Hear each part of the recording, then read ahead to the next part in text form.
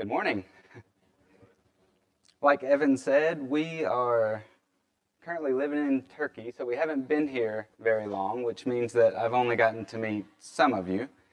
So before I dive into today's text, I'd like to just take a moment, introduce myself, and just give you a message from my family to yours.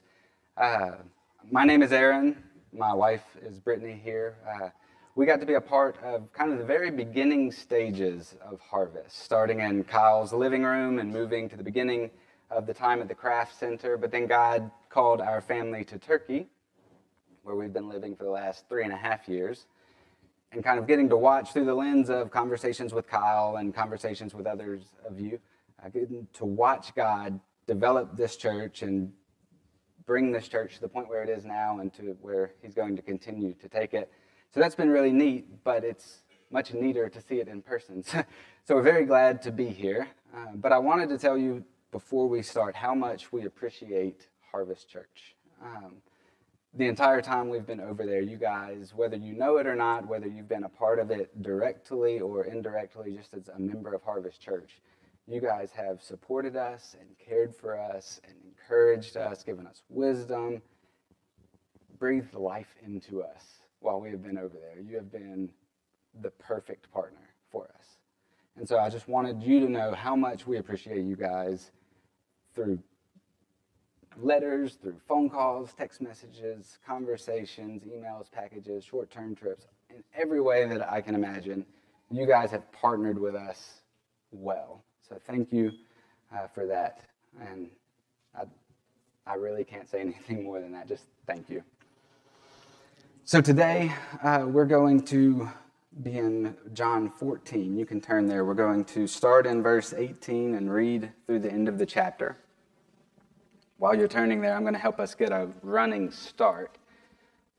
John's brought us to within just a couple of hours of Jesus' arrest, his trial, his condemnation, and his crucifixion. So we're picking up in the middle of Jesus' final before I go conversation with his disciples. Right now, Jesus knows what's coming. I feel like he knows with extreme specificity what is coming.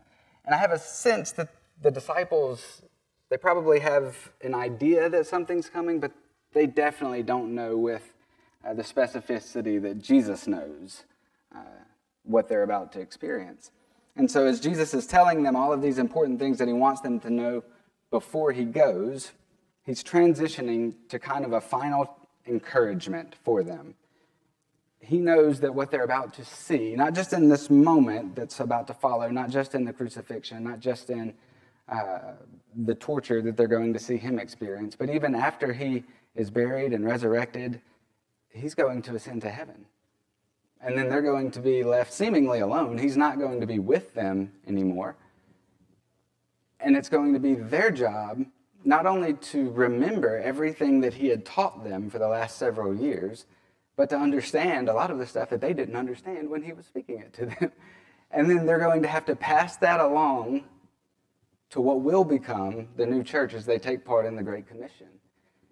And if that's not enough of a heavy load, seeing their friend and mentor and Messiah crucified and having the burden of the New Testament church's theology and doctrine on their shoulders, throughout the rest of their lives, they're going to be persecuted and tried and ultimately face the same fate that Jesus faced.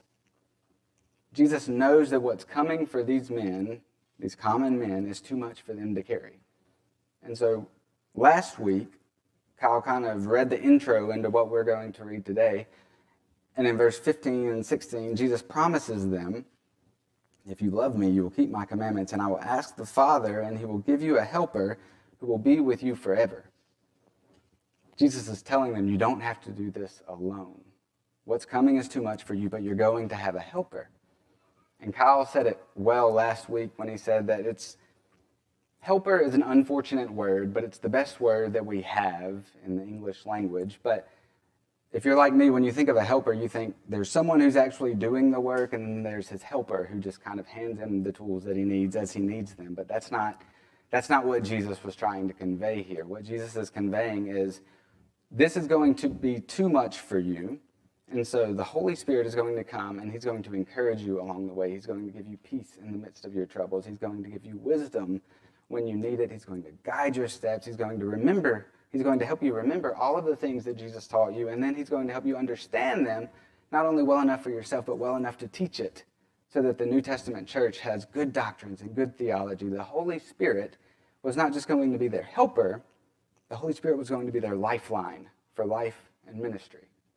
In the same way, for all of us who have believed in Jesus, he's our lifeline for life and ministry. And so that's where we're picking up today. We're going to start in verse 18. We're going to read through the end of the chapter, and then we'll come back and focus in on one verse that I feel like kind of encapsulates the big idea that Jesus is trying to communicate. So let's start in verse 18. I will not leave you as orphans. I will come to you. Yet a little while longer, and the world will see me no more, but you will see me. Because I live, you also will live. In that day, you will know that I am in the Father, and you are in me, and I am in you. Whoever has my commandments and keeps them, he it is who loves me. And he who loves me will be loved by my Father, and I will love him and manifest myself to him. Judas, not Iscariot, that is not the betrayer, said to him, Lord, how is it that you will manifest yourself to us and not to the world? And Jesus answered him, if anyone loves me, he will keep my word, and my Father will love him, and we will come to him and make our home with him. Whoever does not love me does not keep my words, and the word that you hear is not mine, but it's the Father's who sent me. These things I have spoken to you while I am still with you. But the Helper, the Holy Spirit, whom the Father will send in my name, he will teach you all things and bring to your remembrance all that I have said to you. Peace I leave with you, and my peace I give to you. Not as the world gives do I give, so let not your hearts be troubled, and neither let them be afraid. You heard me say to you, I am going away, and I will come to you. If you loved me, you would have rejoiced, because I am going to the Father, and the Father is greater than I. And now I have told you all of this before it takes place, so that when it does take place, you might believe. I will no longer talk much more with you, for the ruler of this world is coming. He has no claim on me, but I do as the Father has commanded me, so that the world will know that I love the Father. So rise, let's go from here.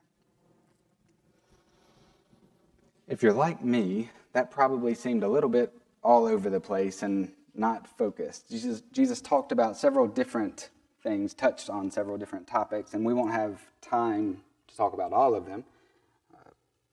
But I take heart in seeing that the disciples were a little bit confused too. Judas asked him, Jesus, what are you talking about? When you say you're not going to leave us as orphans, you'll come to us and you'll make your home in us and we'll be in you and you'll be in the Father and the world won't see you, but we'll see you. Like, what are you talking about? And so Jesus says, okay, backs up a step and he says in verse 23, if anyone loves me, he will keep my word, and the Father will love him, and we will come to him and we will make our home with him. I think that is the main idea that Jesus was communicating in this passage of Scripture right here. And he framed it in both a statement and in a promise. The statement was, if anyone loves Jesus, then they will keep Jesus' commandments. Said more personally, if you love Jesus and if I love Jesus, then we will keep his commandments. And a promise followed that. The promise was separate from the statement, but it was connected to it. Jesus will give the Holy Spirit to everyone who loves him. Said more fully, he said, the Father will love those who love me, and the Father will give the Holy Spirit in my name. So Jesus has promised that those who love him will receive the Holy Spirit, the Helper. We're going to focus first on the statement, but as we think about this statement that Jesus said, everyone who loves me will keep my commandments, I think it's important for us to realize that he says that 4 times in a matter of 9 verses between verse 15 and verse 24. So that tells us that it's probably pretty important. And he's saying this right before he's going to be taken away and arrested. This is one of the last things he's going to say to his disciples. If you love me, you will keep my commandments. If you're like me, I'm afraid that you've probably heard that or read those verses, read others like them, and totally missed the point. I've heard those verses more times than I can count as Jesus emphasizing the importance of obedience. But that's not what those verses are about. Those verses are about loving Jesus. If you love me, you will keep my commandments, and followed by the promise that if the Father will love those who love Jesus and that he'll give the Holy Spirit to them. See, the thing is that receiving the Helper, receiving the Holy Spirit for life and ministry is also synonymous with being saved. That's synonymous with being sealed by the Holy Spirit, receiving the indwelling Holy Spirit. That's being saved. No one gets that unless they're saved. And so if Jesus says, those who love me will keep my commandments, and those people will receive the Holy Spirit, if we understand that to be saying, those who obey me will receive the Holy Spirit, then we're hearing something that says that we can earn our salvation. We're hearing something other than salvation comes by grace through faith alone. This is about loving Jesus. Now, I don't want you to hear me say anything like obedience is not important, because Jesus included obedience in that several times. But I think it's important that we understand the importance of obedience in its proper place. And the reason that obedience to Jesus' commandments are important is because our obedience is directly tied to our love for Jesus. If we don't love Jesus, we won't obey him because we don't love him. And if we love Jesus radically, then we will obey him with radical obedience. And so that's what I want us to think about for a moment. This is important because obedience, we need to understand, is evidence of love. It's not merit for God's favor. Have you ever heard the term practical atheist? A practical atheist is someone who says that they believe in God, but everything in their life is that of someone who doesn't believe in God. Everything in their life shows that they don't give God any thought. They might as well be an atheist for all practical intents and purposes. I'm afraid that I have, and I'm sure that some of you can probably agree with this statement, I have fallen into the category of practical legalism at different parts of my life, where I would never say that I believed that my salvation was dependent on my obedience to God. I would never say that God's favor towards me and God's love towards me is dependent on my obedience. But if I really stepped back and looked at the way that I relate to God and in the way that I view his favor and his feelings towards me, it's very legalistic, or it has been very legalistic. And so what I want us to understand is that throughout Scripture, Jesus said, I've come to save all who would believe. We just saw 4 different times that Jesus said that the Holy Spirit would come to those who love Jesus. But nowhere in Scripture does it say that Jesus came to save those who obey him. It doesn't say that.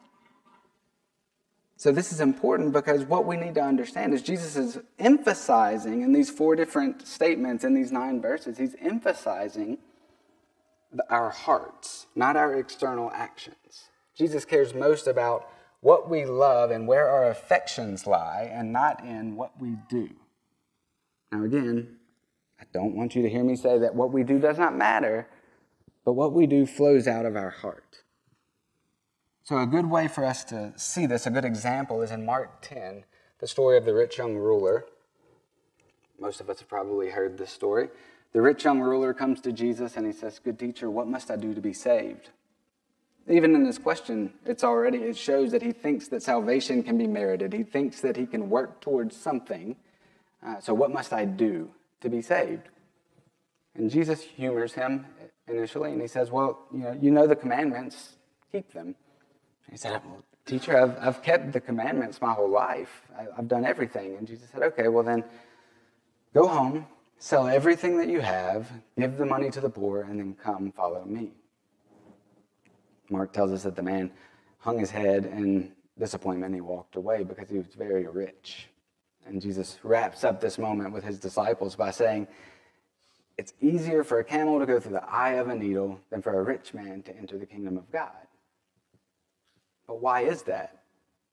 wealth is not inherently a bad thing. In fact, it can be seen as a common grace of God, a blessing from God.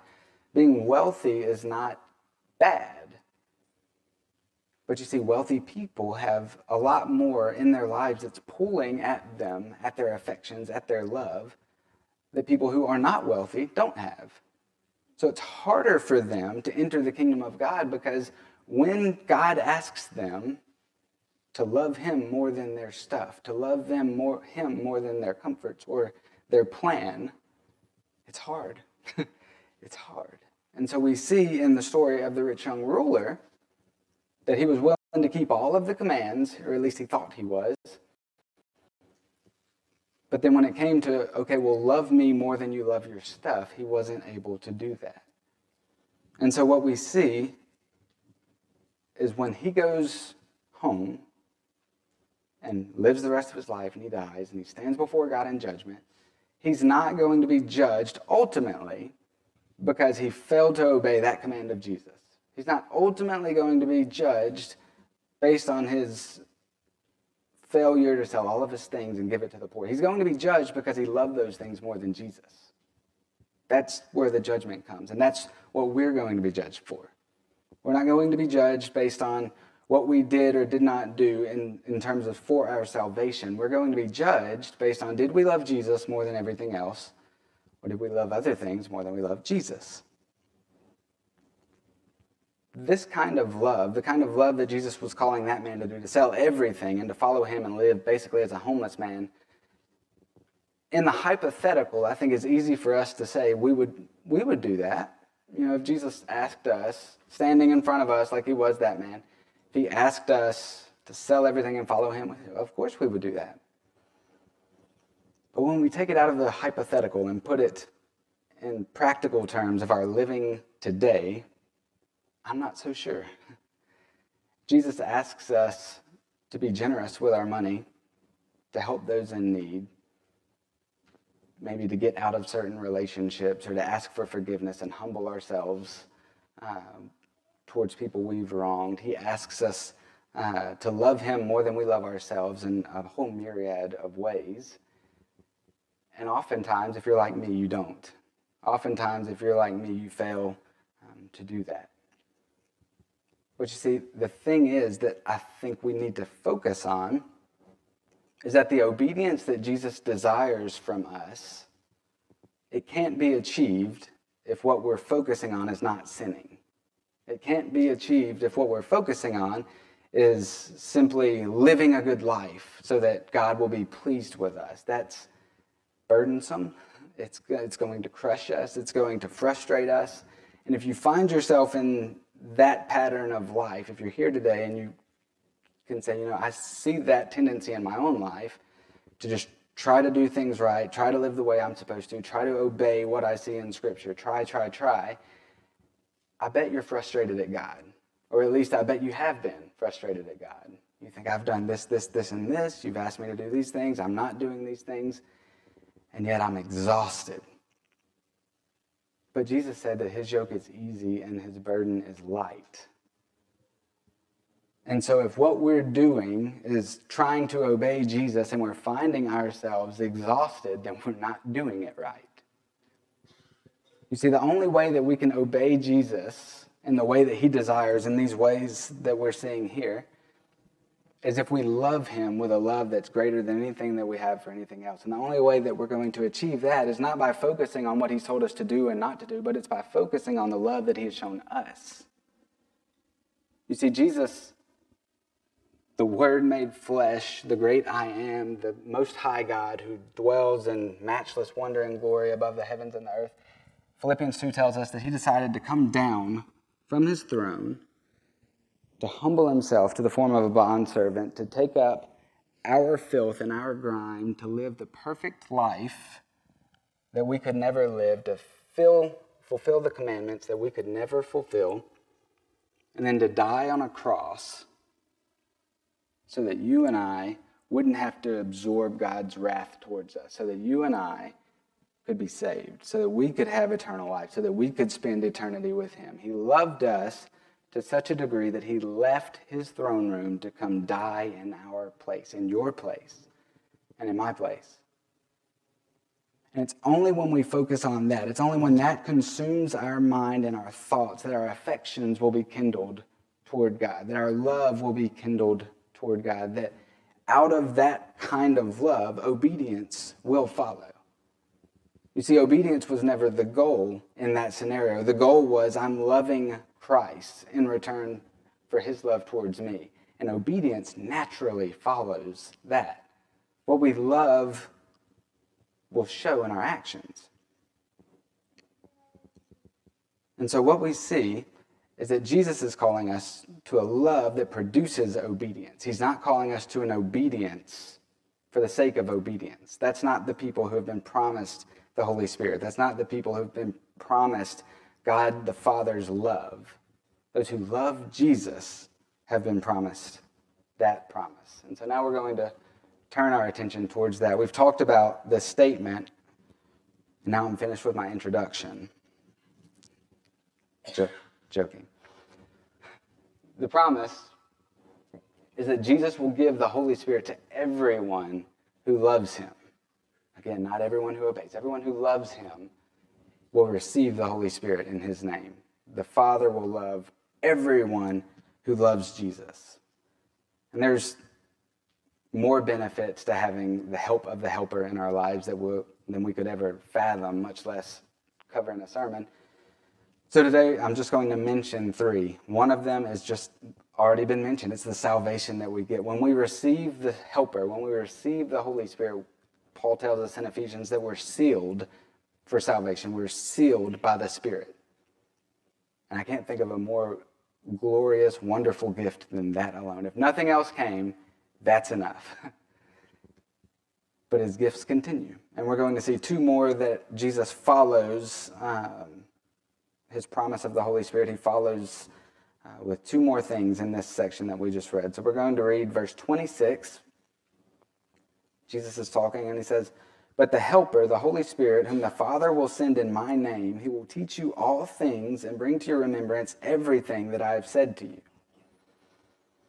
Now let's remember, these are the same guys who they're about to see him crucified and buried, but then he's going to resurrect and ascend. He's going to leave them, and it's going to be their job to remember everything that he had said and to understand it well enough to teach it to others so that the doctrine and the theology of the New Testament church would be on sure foundation.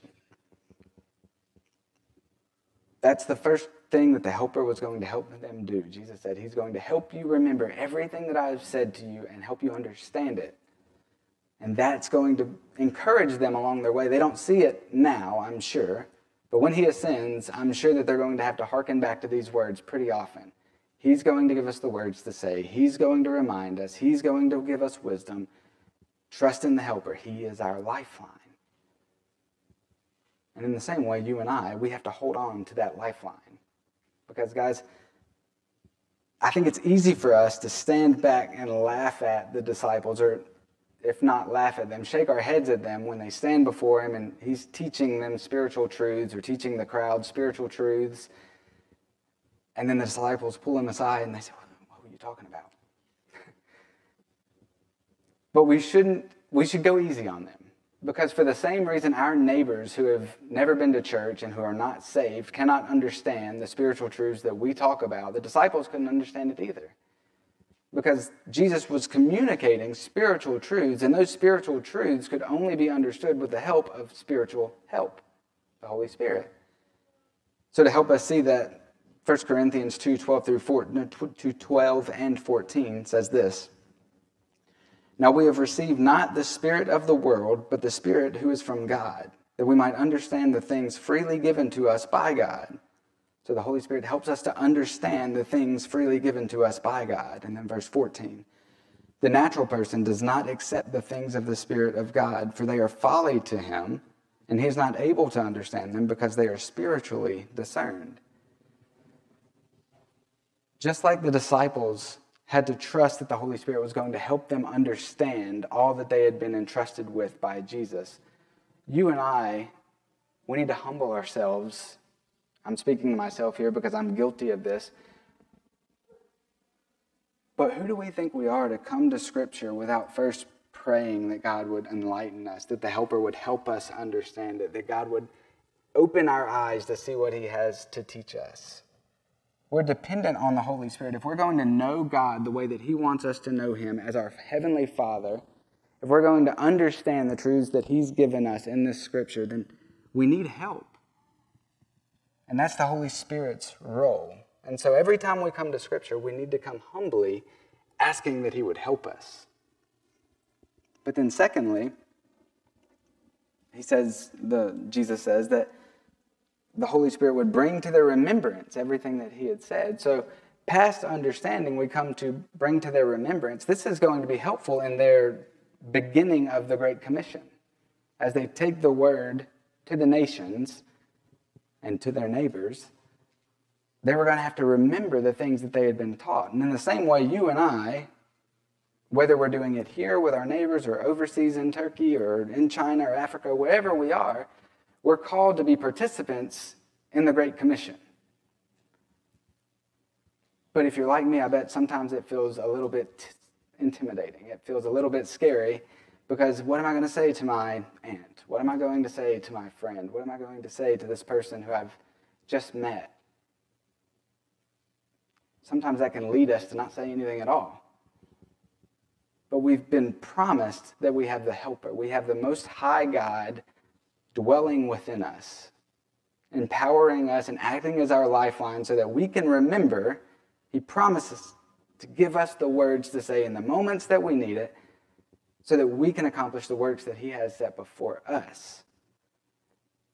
And so just as the disciples had a lifeline for evangelism and for the Great Commission, we also have that same lifeline that I think we would all do well to lean into a little bit more than we do. But then the second thing that we're going to talk about now, that the Helper gives us is peace that the world cannot give us. If we look at John 14:17, we see Jesus say this is following what we just read. Then He says, "Peace I leave with you, my peace I give to you. Not as the world gives do I give, so let not your hearts be troubled, and neither let them be afraid." Again, Jesus knew what was coming, and the disciples didn't. In a customary way that people in Jesus' time and His culture, they would leave their friends, and Jesus is leaving, preparing to leave. They would leave by saying something to the effect of, "I'm going to leave peace with you, peace be upon you." And so Jesus says that in a seemingly customary way of we're about to part ways, but then He underlines it and I think ties it to what came just before that when He was talking about the Helper. And He says, "Not as the world gives do I give it to you." And He says, "Let not your hearts be troubled." Again, surely thinking about what is to come. Let not your hearts be troubled. Don't be afraid. And in the same way that He could tell the disciples, despite what you're about to experience, despite what you're about to see, don't be afraid, don't be troubled, have peace. We're called to that same peace.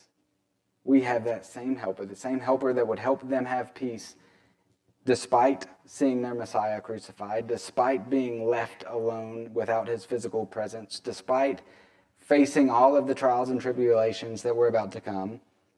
They were going to have peace. And we can too. Guys, it doesn't matter what life brings our way, no matter whether it's a financial problem or occupational problem, relational problem, fill in the blank with all of the types of problems that we can have. Fear and anxiety is not from God.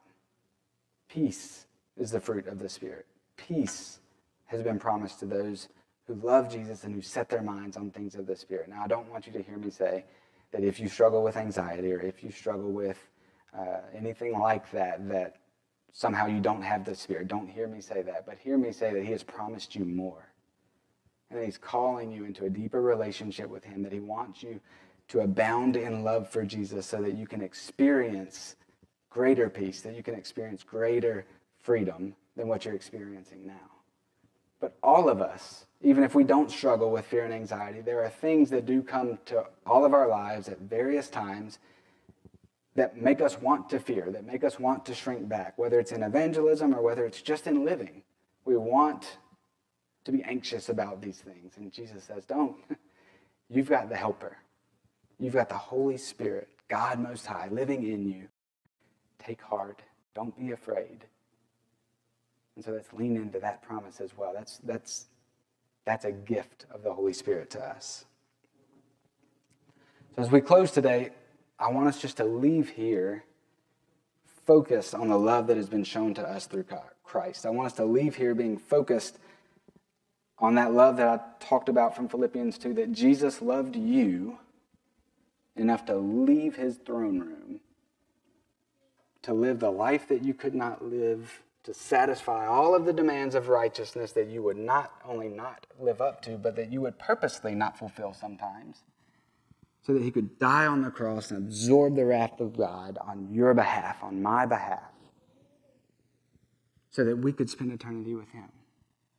He loved us with that great of a love. There's no greater love on earth. There's no one or nothing more worthy of our devotion and our love and our sacrificial obedience than Jesus. But I also want to remind us and just say as a brief aside that the promise of the Helper and the Holy Spirit and all of the gifts that come with that, whether we mention them today or other ones that you just know of, that's promised to those who love Jesus. So if you find yourself in the category of a person who has spent their life trying to obey Jesus but not really loving Jesus, if you find yourself in the category of someone who is exhausted because you have been trying to live the right way and do the right things and be the right kind of person, and you're exhausted and you're crushed and you're frustrated, I want to encourage you, focus on the gospel that you've heard today. Focus on the gospel that Scripture proclaims, that Jesus loved you in the way that I just described, and he wants you to be in eternity with him, so much so that he would take your punishment from you. And then watch the weight of legalism be lifted off of you. So that's what I pray that we leave here with today. As we leave here, let's remember the sacrifice of Christ. Let's remember the love that was shown to us, and let's love him with a love that is greater than we love anything else in our lives. I'm going to pray, and then Andy is going to come up and lead us into another song, and then we'll take communion. Father God, thank you so much for your gift of eternal life. Thank you for loving us while we were your enemies. Thank you for calling us into a relationship with you. Father, thank you that you don't call us to a burdensome obedience that's born out of nothing but compulsion, because you could have done that.